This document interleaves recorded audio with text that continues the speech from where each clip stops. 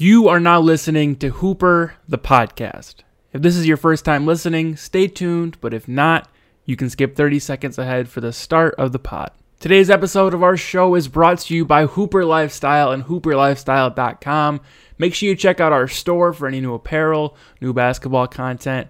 Everything we make is going to be on there, whether it's a video or a new hoodie or anything else, so make sure you check that out. HooperLifestyle.com, spelled HooperLifestyle.com. Hooper Lifestyle, designed with Hoopers in mind.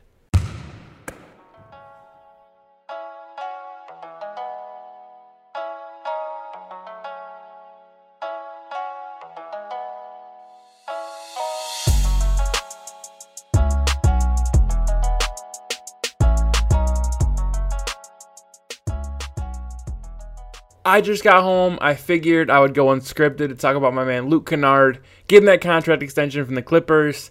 My boy secured the bag. As you can see, over my shoulder I have Luke Kennard's jersey. I have long been a fan of Luke Kennard. I am a Pistons fan, and if you haven't watched any of my videos yet, that's probably the first thing you should know. If you have watched, I find a way to bring them into every video.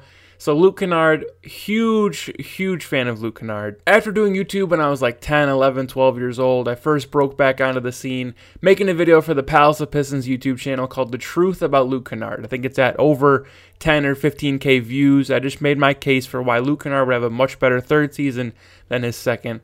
Mentioned the third-year leap, mentioned all the things you've heard me talk about before. He was drafted right before Donovan Mitchell, so there's always some concern about that. He was treated as a bust for so long, but now he's getting a 4-year, $16 million per year extension on his rookie deal. To the casual NBA fan who doesn't know who Luke Kennard is, doesn't watch Luke Kennard, sees the Clippers and thinks they're paying some scrub, Luke Kennard is legit. He is a legit offensive weapon. We just saw with Joe Harris and Davis Bertans that shooting gets you paid in the NBA. I think both of them got like $75 million on their contracts. Luke Kennard getting 4 years, $64 million. That's $16 million per year. Shooting gets you paid in the NBA today. And Luke is a career 40% three-point shooter. He has always had that, both on the catch and shoot, off the dribble. He's shown to be able to score off the dribble, playmaking in the pick and roll. He is an offensive player in this league. Defense, a little bit more to be desired, but he showed so many flashes over his Pistons tenure that made him worthy of getting an extension from the Pistons. But with the direction they were going, Luke is a good player on a bad team. If you're going to pay between him and Christian Wood, you would have paid Christian Wood, but they paid neither. I think they really just wanted to clean house. Sending him to the Clippers puts his name in the spotlight. He deserves it. He's a great player. I think a main reason why Luke got this contract is because next year's free agents don't look as good as even this year's free agents.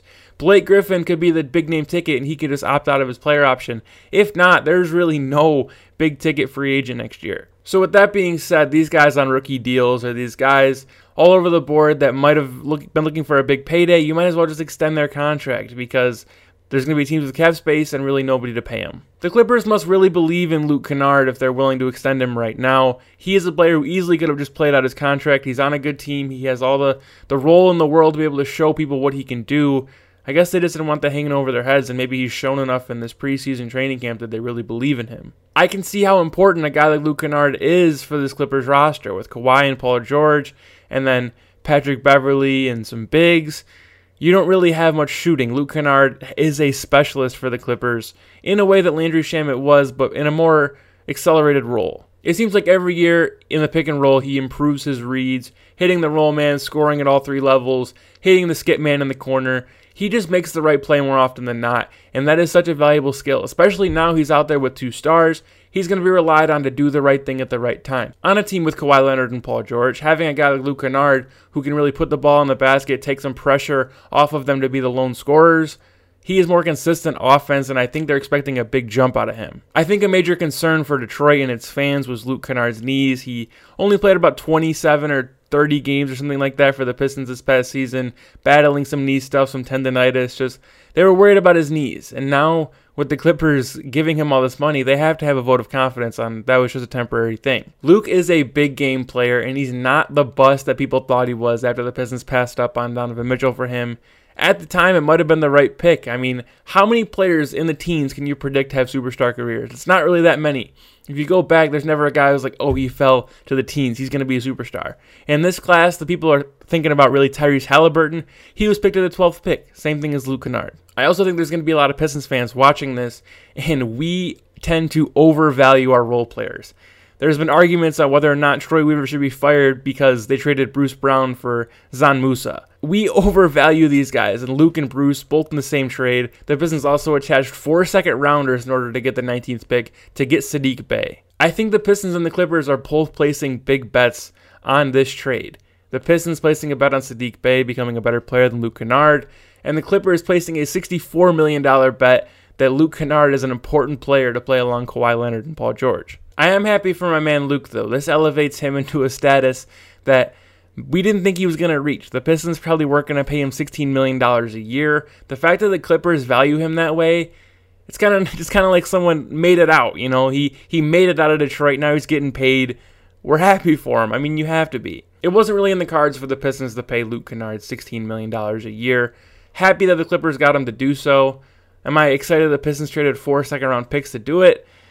Not really. Clippers fans, going into the stats on Luke, you can see there was improvement in both his assists, his points per game, his field goal attempts. I made a case that he would be a much better player with more attempts, and he got it. How much he scores in the Clippers is yet to be determined, but I think he should be an important part of their offense. They're paying him well. They're paying him like the Joe Harrises and the Davis Bertans, maybe not to the $18, $19 million price range, but kind of close. In the 2020s, shooting is at a premium. If you have shooting on your team, you have a better chance of winning. And Luke has shown something in this preseason or in these training camp workouts or in Detroit that the Clippers loved enough to pay him this money. It'll be interesting to see how Luke looks long-term in the Clippers system. Ty Lue has said they're running the triangle offense to get Kawhi and Paul George more of the shots they want. I don't know how much that bodes well for Luke. I mean, they've got to take threes. They're going to take threes. But if the ball's going to be in the hands of their best players and they're going to run through their bigs to make plays, I think it's an iffy fit right now. But maybe it'll all work out. The Clippers have their own problems. I made a whole Paul George diss track a few videos ago, so if you want that, I'll probably put that card up here right now. The Clippers' main problem still is their chemistry. I don't think they really did too much to adjust their roster well enough to fix these chemistry issues. I do think Paul George is a big problem with the chemistry. Losing Montrezl Harrell maybe eases a little bit of it because I'm sure he's a guy who's not afraid of confrontation. And it also seems like we're getting a concentrated effort from Kawhi to be more talkative, to reach out to his teammates. I mean, there's the whole stuff about him reaching out to Serge Ibaka, wanting him to come there. Maybe if he looks to Serge for advice, he'll give him some advice on really building their teammates up, the connection they have with each other, because that is important. Not only were the Lakers the best team on paper with LeBron and Anthony Davis, I also think they were the closest besides the Heat. I think the two best culture, most unified teams, the teams who would do anything for their teammates, made the finals, and I don't think that's a pattern that's going to go away. As good as you are on the court, you have to be just as good off the court. I've said that before. The Clippers need to be good off the court if they're going to be good on the court. Luke, all signs point to him to being a great locker room guy, not selfish, just simple, normal dude that you and I could hang out with. He just seems like he's a right guy to put on their team. I remember Blake Griffin on a stand-up comedy thing, or maybe in an interview, he said that a former teammate of his got traded to the Lakers, which I'm assuming is Reggie Bullock, and like everyone was congratulating him, like, congrats, man, you did it, like, good luck. But then when Blake got traded to the Pistons, it's kind of like, oh, man, you're in Detroit. So this is how we're all feeling for Luke. I think we're all happy that Luke is on the Clippers. Good for him.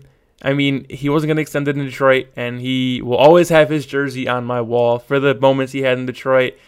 I don't know what it is about that guy that I love so much, but I'm super happy for the guy, and I just really think the Clippers, they might not be the best fit right now. I think it's a place for him to grow, to be in the spotlight. We saw how former Piston KCP has kind of been up and down in the view of Lakers fans. I think Luke Kennard will have a more positive favor in LA.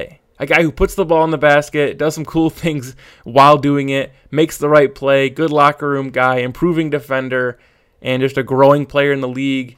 For $16 million a year right now might look steep, but I think maybe with the salary cap going up eventually, I mean, we always say the cap always goes up. It might not ever go up again after this COVID stuff, but Luke got the bag. And the Pistons weren't giving Luke the bag, the Clippers did. You just have to be happy for him. Clippers fans, you have a great player, great person on your team, and I'm really excited to see what his career ends up like.